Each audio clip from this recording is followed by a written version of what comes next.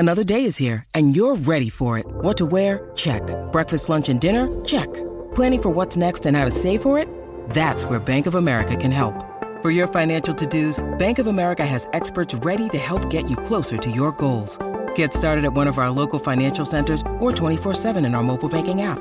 Find a location near you at bankofamerica.com/talktous. What would you like the power to do? Mobile banking requires downloading the app and is only available for select devices. Message and data rates may apply. Bank of America N.A., member FDIC. When you need mealtime inspiration, it's worth shopping Kroger, where you'll find over 30,000 mouth-watering choices that excite your inner foodie. And no matter what tasty choice you make, you'll enjoy our everyday low prices, plus extra ways to save, like digital coupons worth over $600 each week. You can also save up to $1 off per gallon at the pump with fuel points. More savings and more inspiring flavors make shopping Kroger worth it every time. Kroger, fresh for everyone. Fuel restrictions apply.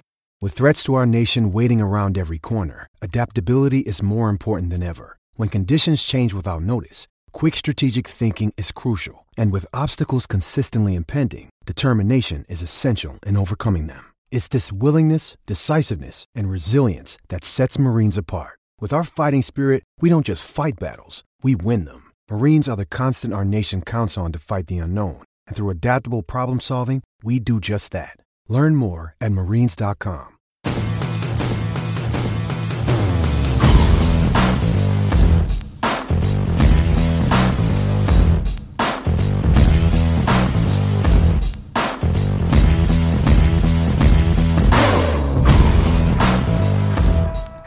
Welcome to Red Sox On Deck. This is episode number 31. I am your host, Bob Osgood, and we have two great baseball minds joining me today.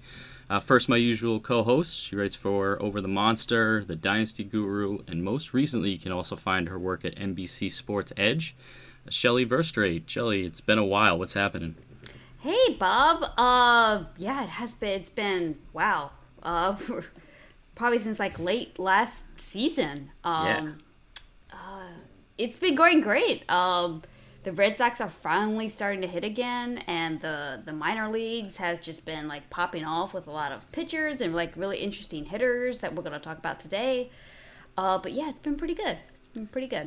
Yeah, definitely. We're going to focus on pitching. We'll be a little more heavy with that today because our guest is the lead fantasy baseball writer at Fantrax and the host of the Fantrax Toolshed podcast with Chris Clegg. It's a great podcast that I highly recommend. Also writes at Fantasy Pros, and since the last time we had him on, won the FSWA Baseball Writer of the Year Award in 2021. Mr. Eric Cross. Eric, thanks so much for coming back on the show with us, and congrats on all that. Yeah, thank you for having me back on. It's always a pleasure talking some Sox prospect with you both, and I appreciate the warm welcome. Absolutely. Eric resides in Maine and is a Portland Sea Dog aficionado, so we're going to lean on him a little bit for his reviews of the Portland squad, specifically their exciting up-and-coming pitching staff. So we'll be diving into that a little bit later in the show. Kind of just before we get into the news and notes, a few different podcasts that we have on the Over the Monster network. There's the Over the Monster podcast. There's the Red Seat. We've got the Precap. Everyone kind of has been filling in on each of those shows this year. And also, if you have not already, please leave us a 5-star rating and review wherever you listen to the Over the Monster podcast. So I want to start off with some news and notes. There was a few items of bad news and some good news as well. So we'll start with the bad and get that out of the way. A few players have been placed on the injured list, the 7-day injured list that they have in the minor leagues. Tristan Casas has been out since the 17th with a sore ankle. He was placed on the IL on the 24th, which I think is kind of retroactive, but now that they've gotten to a week, seems pretty precautionary, and you can see why they would want to protect their star first baseman there. Connor Seabold, same day on the 24th, placed on the IL with a pectoral injury. And then also Marcelo Meyer, who went on the IL with a right wrist sprain. It's kind of been listed as persistent soreness. He was out for a couple games with wrist pain, then came back, hit pretty well in those few games that he was back, but now is on the IL, which isn't great news. You don't want to hear anything with the wrist. You think of players like Alex Kirilloff and Brian Hayes over the last couple of years, who were just, kind of went down the wrong road after having those wrist injuries. So you can see why they want to be cautious with those kind of key players that are some of the top prospects in their system. I don't know, Chelly or Eric, if you have anything to add to those, or the other one, which is Jeremy Wu-Yelland, who had Tommy John surgery, and that's the fourth item of bad news that we're going to get out of the way here. Yeah, it's a lot of bad news, and that's not, especially when two of those names are our two quote-unquote top prospects on basically every ranking system out there, so not great to see, but hopefully, especially with Casas and with Mayer, it's just, like you said, just precautionary, just give them some extra rest. But yeah, those wrist injuries, they always seem to stick around, don't they? And they seem to have a way of sapping power, at least in the short term. Hopefully this isn't a long-term thing, because Mayer was quietly performing very well. Everyone's kind of looking at the power speed of like Khalil Watson and Jordan Lawler, but Mayer was hitting very well this year, just didn't have those huge gaudy numbers. So hopefully it's just a minor blip on the radar here, minor bump in the road, and he'll be back soon. So he's very excited to see his development over the next couple of years. Yeah, and as you said, he's hitting 333 in 75 at bats so far this year, and all the reports have been pretty glowing on his development. So 19 years old, few years away, you can see why they would want to be cautious there. It's kind of turned to some good news, and a name that popped out of nowhere for me, Brian Mata, who we haven't talked about since he had Tommy John surgery in April of 2021. There was an Alex Spear article that's come out in the last week or so that he's pitching at extended spring training and topped out at 100 already, 13 months after having that Tommy John surgery.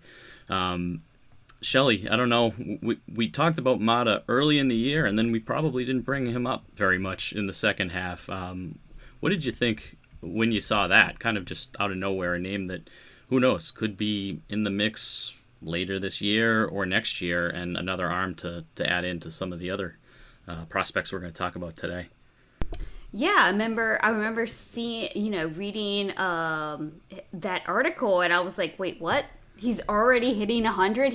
It just seemed like he just got back on the mound, which is just insane.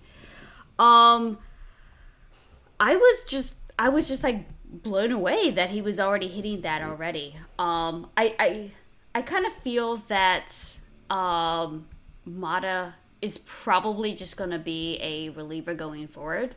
And if the team and Mata also agree to just go be a lights out reliever, I think that he could be a really interesting guy. I was just like you. I was shocked that he was already hitting 100. Yeah. Yeah.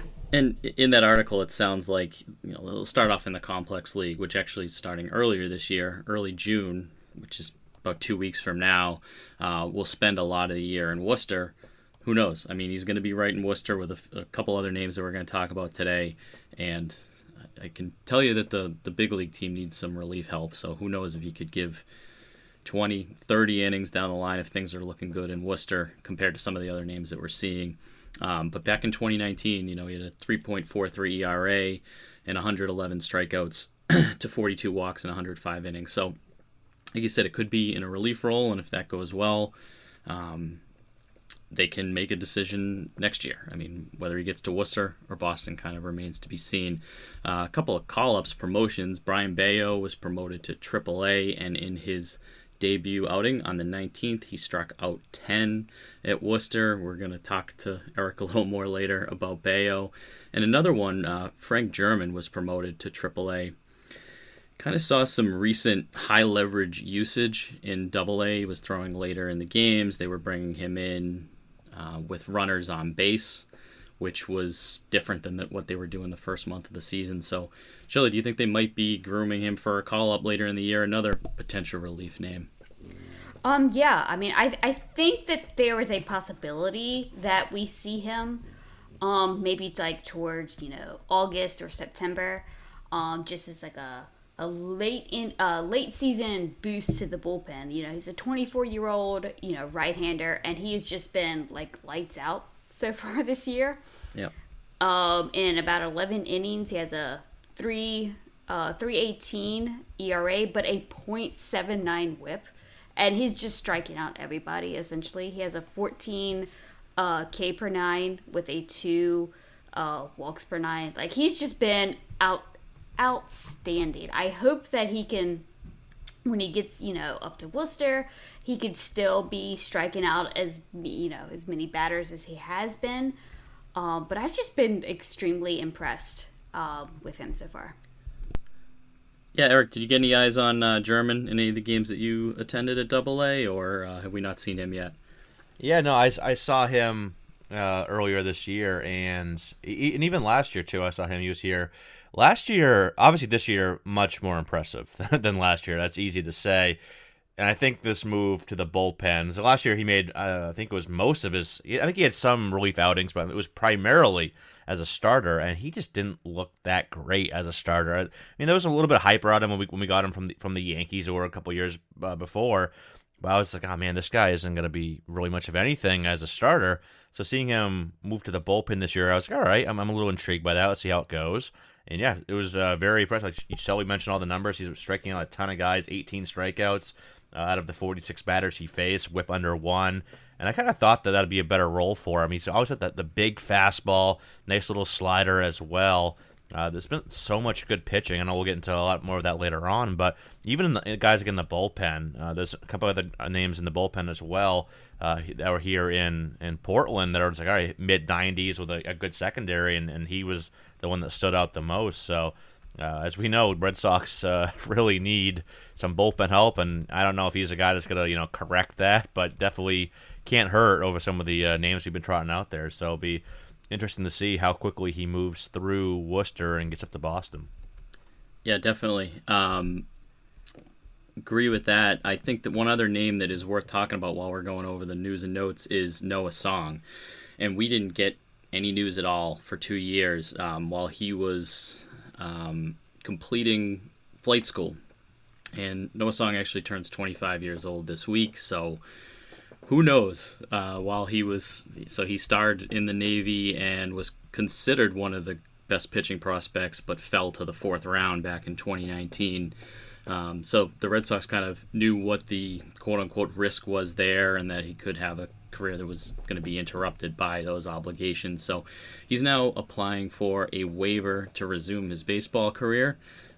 And really, that's just news that isn't news. We don't know what's going to happen with the waiver, whether he's going to continue on with flying or if he's going to go back to baseball. And if he does go back to baseball, who knows what his stuff looks like, whether he's been throwing bullpen sessions on the flight deck or what he's been doing out there. But an interesting arm, and the last time we saw him, he was ranked pretty high in a lot of prospect lists, as high as almost 4 and 5, I think, that we saw in 2019, 2020 before he left.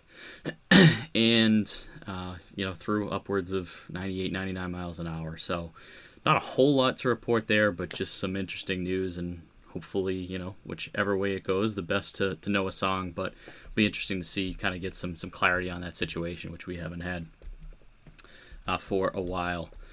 And let me see, I think that was it. And we did have a question, and that was from Gavin Blackburn, who, Gavin, we always appreciate you listening to the show, and asked, is now a good time to ask what's going on with Noah Song. So he did bring that up initially about 2 weeks ago and pointed me in that direction to the article. So thank you, Gavin, as always, for listening and pointing that one out.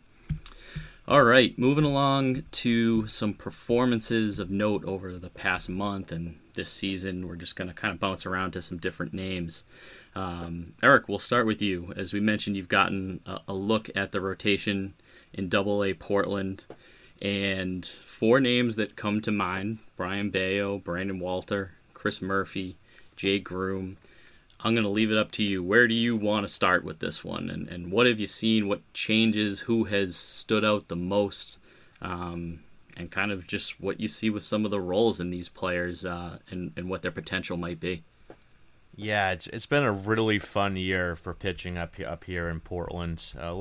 Always cold weather going to these games in April and May, but it's been definitely fun to watch these guys. Bayo obviously is the biggest name on this list here, biggest, the top pitching prospect in our system, and a guy that's turning really developing into one of the top pitching prospects in all of baseball, not just here in this Red Sox organization.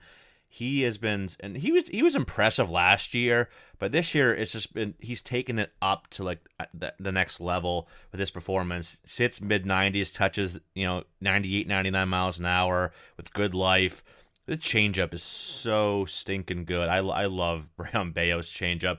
A lot of depth to it, with some fade as well. He can miss bats at a very high clip with that. And the slider is an above average offering as well, I believe.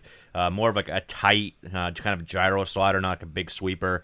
But a lot of late break that hitters have a hard time squaring up, and solid command and control as well. So I think if anyone's going to turn into anything more than a mid-rotation guy, it's definitely Bello. But outside of him, I think the next most impressive guy for me this year, and really one of the more surprising, pitchers that I was really surprised at how good they looked, in the last few years, not just this year, was Brandon Walter. I know, Shelly, you love Brandon Walter as well. He has just been he's not a guy that blows you away, and I think that's kind of why he's a little older. I think he's 24, so it's not like he's like 21 or anything like that, like Bello is. So I think he often gets overlooked, but this is a guy that was the Red Sox minor league pitcher of the year last year. And even then, I was like, all right, he was a little old for high A, so let's see how he looks in double A. That's kind of the real test, get up to the higher levels, and he's been very, very good. I think outside of like one outing where he just got absolutely rocked for like 7 earned over an inning and a third or something like that, he's just been putting out 6 innings, 1 run, 5 1/3, 1 run, 6 innings, 2 runs, stuff like that. And he's been striking out a ton of guys as well, and I believe he still only has 1 walk on the year, which is absolutely insane. This guy just puts everything where he wants to, works low 90s, but good sink, good run, touches like 93, 94 at times, but he won't get much higher than that. Good changeup as well. It's above average changeup at least. And his slider is above average too. I think all 3 of his offerings are above average. And his slider's got some, I'm not exactly comparing it to Chris Sale's slider, obviously, but it's got some Chris Sale characteristics to it. Similar velocity, around like 78, 79, 80 miles an hour. So it's a little bit slower in terms of the slider velocity scale, but, big, like kind of like a wiffle ball break to it. So got a big sweeper, and he can land it for strikes. He can get hitters to chase it outside the zone. So I think he's going to be a guy that just keeps surprising people, that keeps just performing, and maybe he's not more than like a number 4 type of starter, but I think this is a guy that you could look to, fast forward a decade down the road, and he's in the middle of a pretty solid major league career. So yeah, he's definitely been the one that's really surprised me the most this year. Yeah, Eric, do you think that the arm angle that he comes at from the left side, when I finally got eyes on Walter, that was what stuck out the most to me. I mean, you say he doesn't overpower you with the fastball, but he gets so many strikeouts, and I don't know, as a left-handed hitter myself, I cringe at the thought of facing a guy coming down from the side like that, but he also, as you said, has such great control. He walks less than 1 batter an inning, and it just seems like that angle that he's coming at is probably not something especially that minor leaguers see with that kind of stuff. Right, no, absolutely. It's that lower arm slot and a lower release point as well. So it's a tough pickup, even for righties. It's just tough for anybody to pick it up. And like I said, that the command of the fastball is so good, and even though it doesn't have the velocity, it's below average velocity for pitchers these days. But the run and the sink he gets on it, it's really hard to square up. And if you get a piece of it, it's so many ground ball outs, just got hitters pounding it into the ground. And yeah, just that combination, like he's just shows that you don't have to throw 96, 97, 98. Yeah, it's great. Obviously, it's great to have that velocity, but you can get by. We've seen other pitchers get by with low 90s, and just guys that command it well, and I think he's another one of those examples. Yeah, Shelly, anything that you wanted to add? I mean, you were the first on the scene, at least that I heard, on Brandon Walter halfway through last season. Yeah, I've just been absolutely impressed with what he's done this year. Because I mean, I was just really intrigued by the guy last year because he was like a 26th round pick back in 2019, and he was just putting up like all of these like strikeouts, in A-ball and high A and stuff like that. And I'm just like, well, this is like pretty interesting. I know that he's older for the level, but it's kind of interesting. So like when rosters were announced this year, and he was on the AA roster, right, for Portland. I was like, okay, this is going to be an interesting test. Let's see how it goes. Like, was he just getting away with just maybe being a little bit more advanced, from an age standpoint or whatever? But no, he's like totally killed it this year, and I try to watch as many starts as I can from him.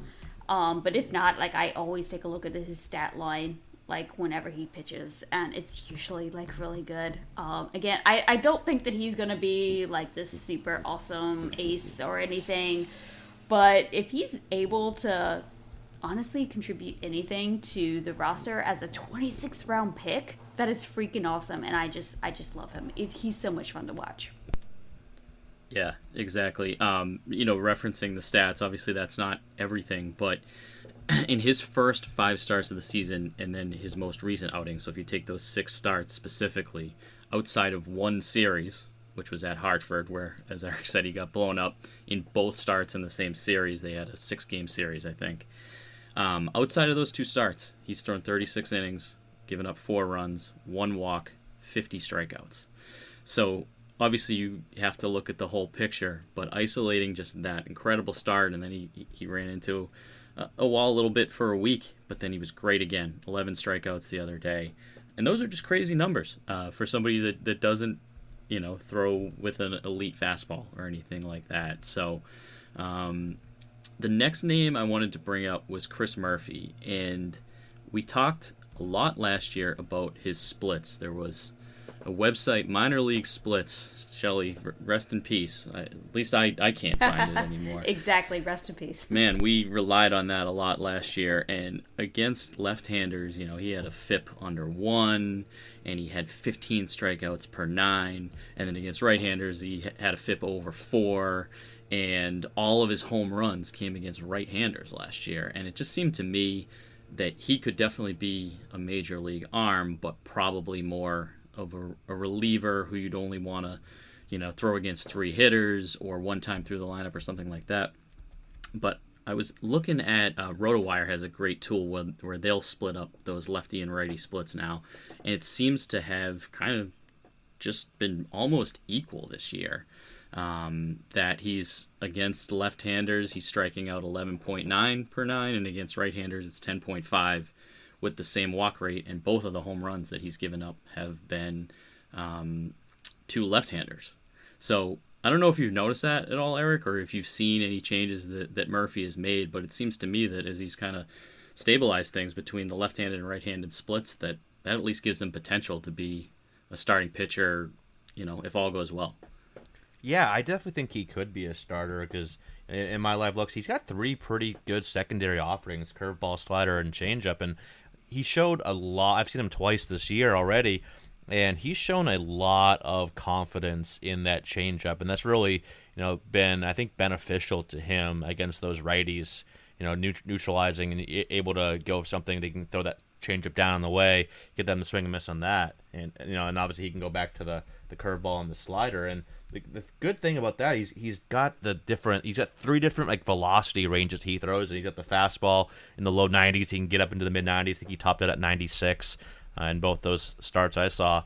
And he's got the slider kind of like the low 80s, change up in the mid 80s, and then the curveball is more like the mid 70s. So not only is he's good at changing the hitter's eye level, but he's also he's able to mix that velocity well and really keep the hitters off balance. So again, kind of similar to, I like Walter a little bit more, but similar to Walter, like he could be a solid back end starter. Again, and then he could be a guy that's like a decent kind of like middle reliever, maybe not a setup guy, but maybe a guy that pitches like the 6th, 7th inning. Like you said, bring him in against, if you got a couple tough lefties coming up in the lineup, you can bring him in, because I think with him sitting 92, 94, topping at 96, maybe in a shorter stint that ticks up to maybe he's averaging 94, 95, topping on 97, 98. That definitely could be a possibility. So definitely, I think he's going to provide some value to this Red Sox team down the road. Probably not this year, but maybe next year.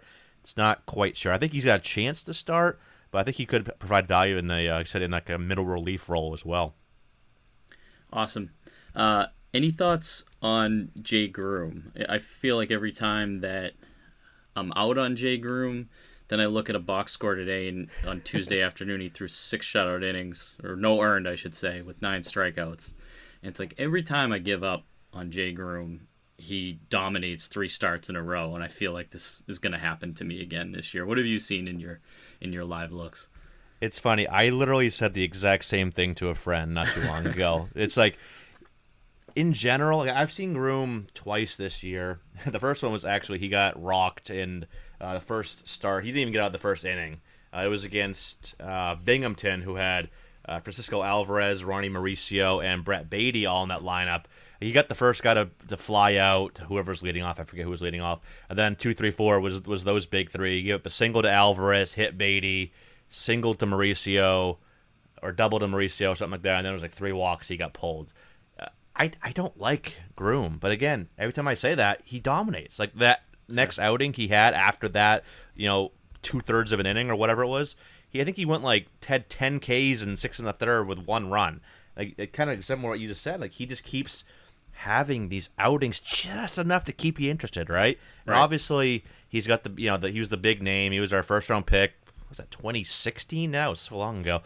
But if you take away the name, take away the fact that he was the first round pick and all that came along with that, and you just watched him pitch, you wouldn't be impressed. The fastball is not good. He was the last start. He was topping out. I think he hit 92 a couple of times, but it was like a lot of 89s, 90s, and it's not like he's got a good run and sink like Walter or commands it well.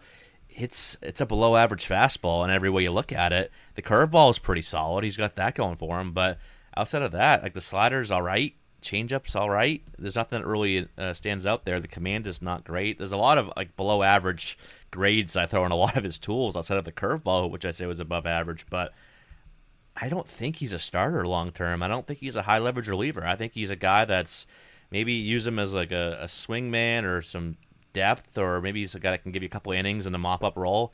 I don't see any kind of big time role for Jay Groom. I hate to say that because we used a first round pick on him, and I've talked to a few others in this organization as well that kind of echo those same sentiments. So I hate to say it, but I just don't see Groom being much of anything for us, unfortunately.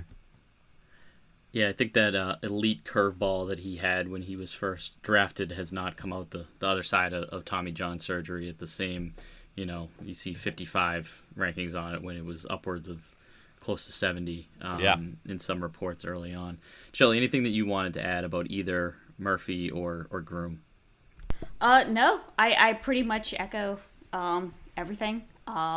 It's definitely for me, Bayo, Walter, a little bit down Murphy, and then sadly Groom at the bottom.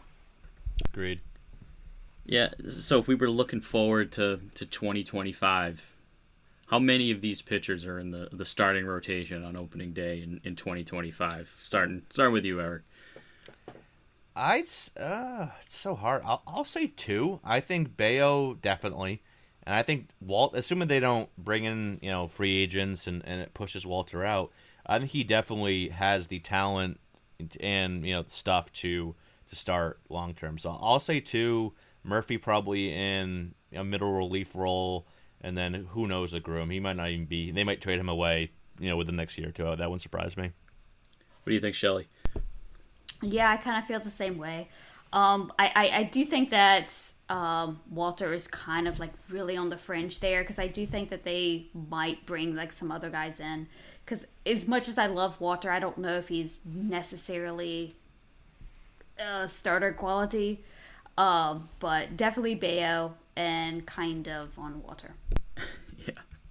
I'll go with 1 just because the pessimist in me says that we haven't developed any starting pitchers since John Lester. Maybe why you got to bring that up, Bob? That's some minor details, Bob. I've been burned before. So I'm sold on Bayo, though. I'll tell you that much. And I think that all of these guys, or at least 2 others, I think will play a prominent role. Could be in relief, long relief, who knows? But I'll go with just Bayo for now, and if it's 2, then I'll be pleasantly surprised. As you said, hopefully Garrett Whitlock, despite a couple hiccups recently, I think he'll be a long-term rotation arm, and you add a couple of of free agent signings in, right? So we're talking 3 years down the line. Who knows? One thing I did like about Jay Groom, I watched an interview with him recently, and it just seems like that whole staff they're all pulling for each other. It doesn't seem like they're competing against it. They're just trying to one-up each other each game, which they really have so much in this season. You know, they don't have great defense behind them, and the hitting isn't kind of pulling the weight that the staff is, but the staff has just been so good. It seems like they all have, you know, a good attitude and a good group there. So I don't know, maybe they'll all come up together, and we'll see a group of them in a year or two. And then so kind of just some other names that we wanted to highlight that we may have seen over the last month or so, or that are having a good performance in May. Go right back to you, Eric, for one more. David Hamilton. I know that's a guy that you've got some eyes on, some live looks. I saw that he got his 18th steal on Tuesday afternoon. How much of that could play into, you know, potential major league speed? I mean, you see those numbers at A-ball a lot with the different rules and some poor catchers, but 18 at Double-A by May 24th is pretty impressive.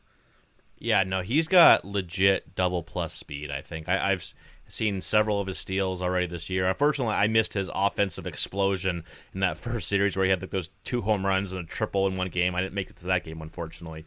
But so, you know, offensively, he's been okay. He's kind of cooled off since the hot couple of weeks to start the season. But on the bases, he's a terror for opposing pitchers. Even when he's not actually stealing, you look over, he'll get on first, and he is just over there. He's dancing. He's taking big leads. He's making the pitcher cognizant of that he's there. Like he's making him think. He's making him, you know, he knows that there's always that threat that Hamilton's just got to take off, and usually he does. You mentioned all the steals he has. He's one of the top stolen base guys in the minor leagues this year, and he's efficient too. Look at this year, 17. Oh, he had his 18th steal. Only been caught 3 times. Yep. Last year, he was over in the Milwaukee system. You mentioned in High A and then a little bit in Double A. 52 total steals, only caught 9 times. So overall, he's well above an 80% success rate. So he's not only is he very fast, but he's also very efficient, very smart base runner. I've seen him, you know, score from. Well, he was on a stolen base attempt, but there was a little blooper kind of between the center fielder and the right fielder, and he scored all the way from first on that because he already was stealing, and he saw it dropping where the outfielders were. And he just kept hauling around the bases, and he beat the throw by a good, 5-10 feet or so. So he's just a guy that I don't know if he's a starter. I don't know if he, is enough at the plate to be an everyday starting outfielder or infielder. He can play infield and outfield. Maybe he's a utility guy. I don't know. Because he's played some center, he's played some second, some short. That definitely helps. So maybe he's a guy that turns into a Jonathan VR type back when he was stealing a lot more bases when he was younger. Gets into the lineup, a couple times a week and pinch runs and does all that. So definitely some value there. I don't know if he's going to be a big name starter for us, but that speed is absolutely legit. And I think it's important to point out these players that they traded, Hamilton being one of the players, and Alex Binelas being another player that came over in the trade that sent Hunter Renfroe to Milwaukee.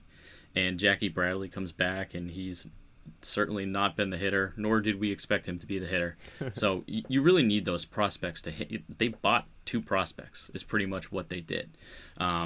Looking at Binelas, he's got 10 home runs and 28 RBI in 34 games on his first attempt here at High A. And he's walking 19.9% of the time for a 4.10 OBP.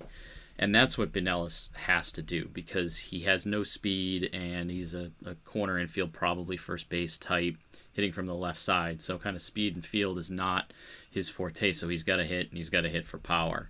And he's done that. Great eye, walking 20% of the time. He's striking out 26, 27%, which I think was expected. But the home runs are there. The OBP is great. His WRC plus is 152. So kind of your reports there on Hamilton and Binelas playing well. It's important to just keep those guys on the radar because Bradley's in front of you every day and he's hitting okay at home and he's playing all right defense. It seems like that outfield is incomplete, similar to the bullpen, but both of those players that have had a good start. So, if you hit on one, I think that probably long term you can at least tolerate that. a little bit. Shelly, anything that you wanted to add on either of those players? And then I know you wanted to get into Ryan Fitzgerald a little bit. Yeah, so I'll just go really into just Ryan Fitzgerald. I don't really know if he's really just gonna be anything, but I just really wanted to give him a hat tip for like kind of like what he has done this year. I mean, he had a really, really good like first month of the year, and he's kind of like cooled off a little bit, but he's still hitting extremely well. He's hitting overall for the entire year at AAA as a 28-year-old. Let me preface that. He's hitting, 293, 357, 593. He has 9 home runs, yeah, so, and what I do like about him, that he pretty much plays all over the field. He plays, second base, third base, all of the outfield positions, first base. So the only places that he hasn't played is behind the plate and pitching. So I just really like him, Yeah. And I mean, I would really like to see him just, get some time. Actually, at Fenway. I don't know if it's going to happen. I don't know if it's going to happen this year. Probably not, because it's kind of like a risky, kind of thing, because you have no idea what this guy's going to do. But I don't know. Like, what do you guys think about him? Like, is this just like a quad A guy that, whenever you're like looking through like minor league box scores, you're like, oh look, Ryan Fitzgerald's still killing it, but you're not really expecting much. Like, what do you think about him? Start with you, Eric. I think he could maybe be a decent little like utility guy. You mentioned, Shelley, that he's played all over the field outside of pitcher and catcher, and who knows? Like, we've seen Yadi Molina and Albert Pujols pitch, so who knows? Anybody can pitch these days. That's a fun little thing, huh? But yeah, like they don't really have a lot on the bench. Like the bench right now is Plawecki, that being the backup catcher, Bobby Dahlbeck and kind of Franchi there in platoon there at first. Then you got Christian Arroyo. So there's not really a ton of bench guys there. So I could easily see Fitzgerald coming up, and maybe it takes an injury, but he could upseat Arroyo or something like that. And he was pretty impressive here last year in Portland. He was here for 95 games, hit 271, 13 home runs, and 30 doubles too. With 3 triples, he had 46 extra base hits in 95 games, so almost an extra base hit every other game. Instead, he hit 271, 351 OBP, and a 505 slug, and he's continued that since going up to AAA the end of last year and into this year.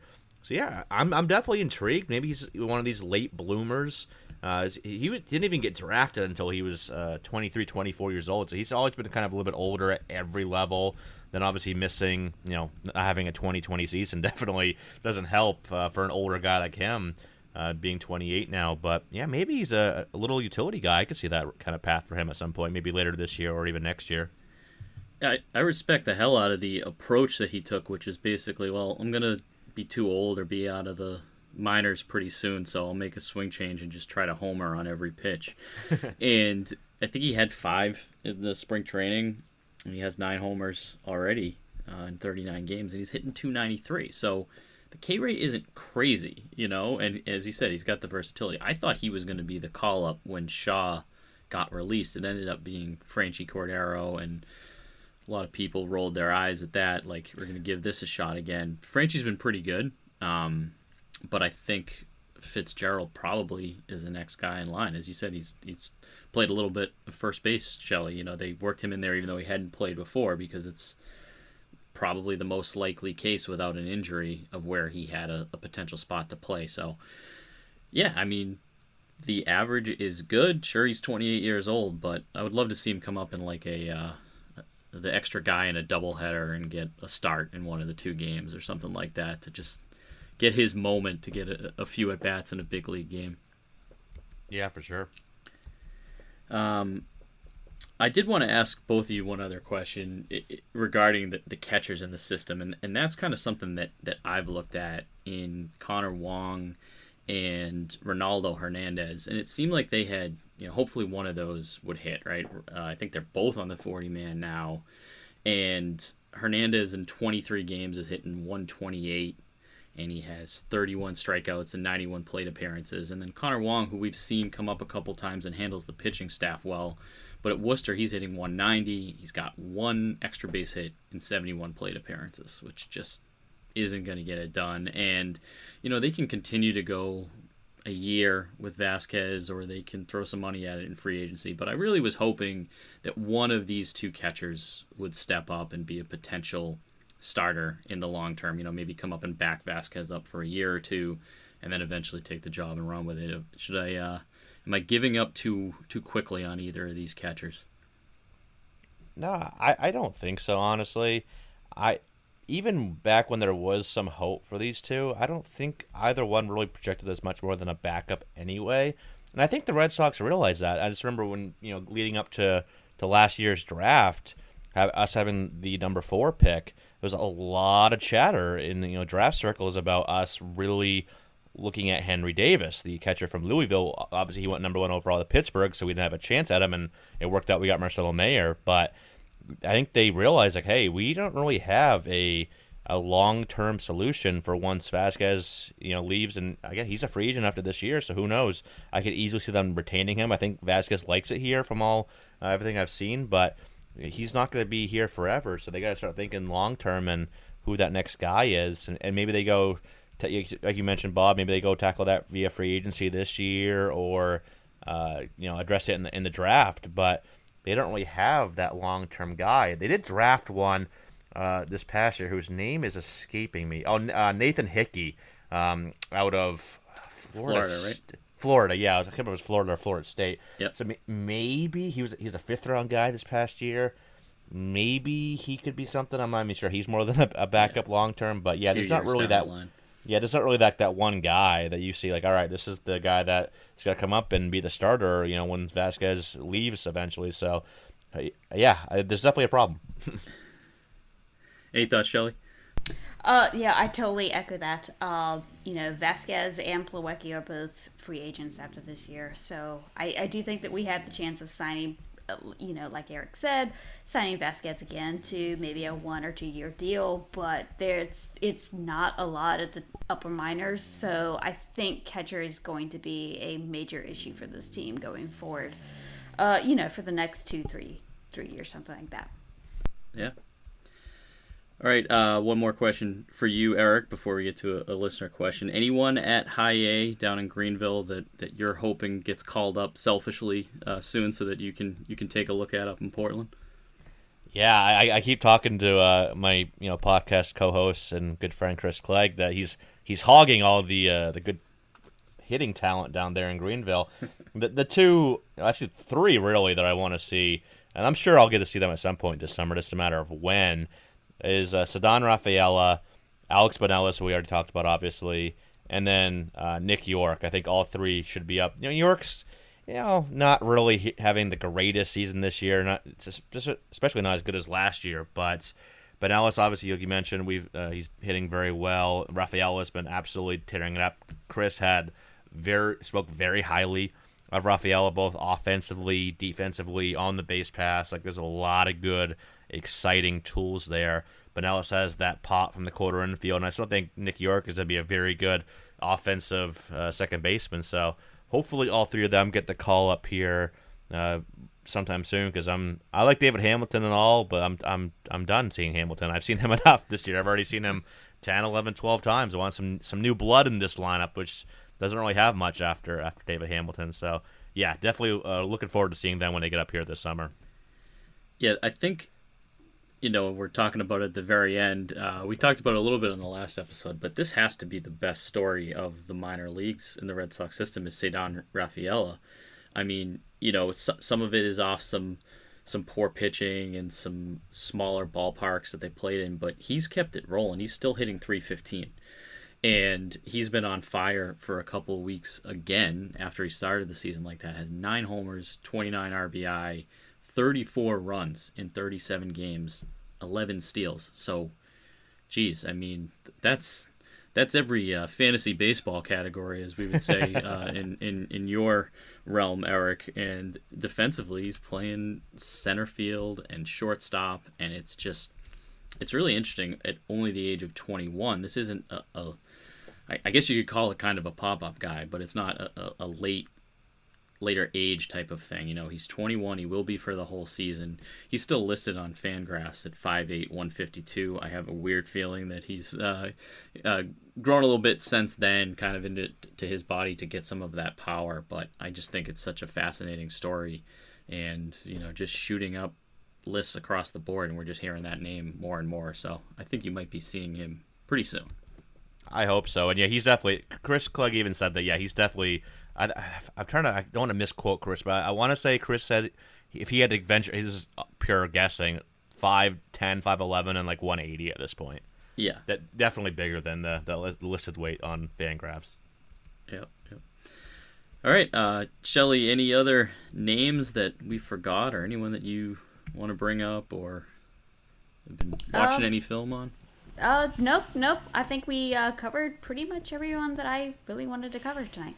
All right, awesome. We had one listener question, and it was from our friend Taylor Case at T Cases Loaded, our pal from the Dynasty Guru. It just says, any thoughts on Winkowski?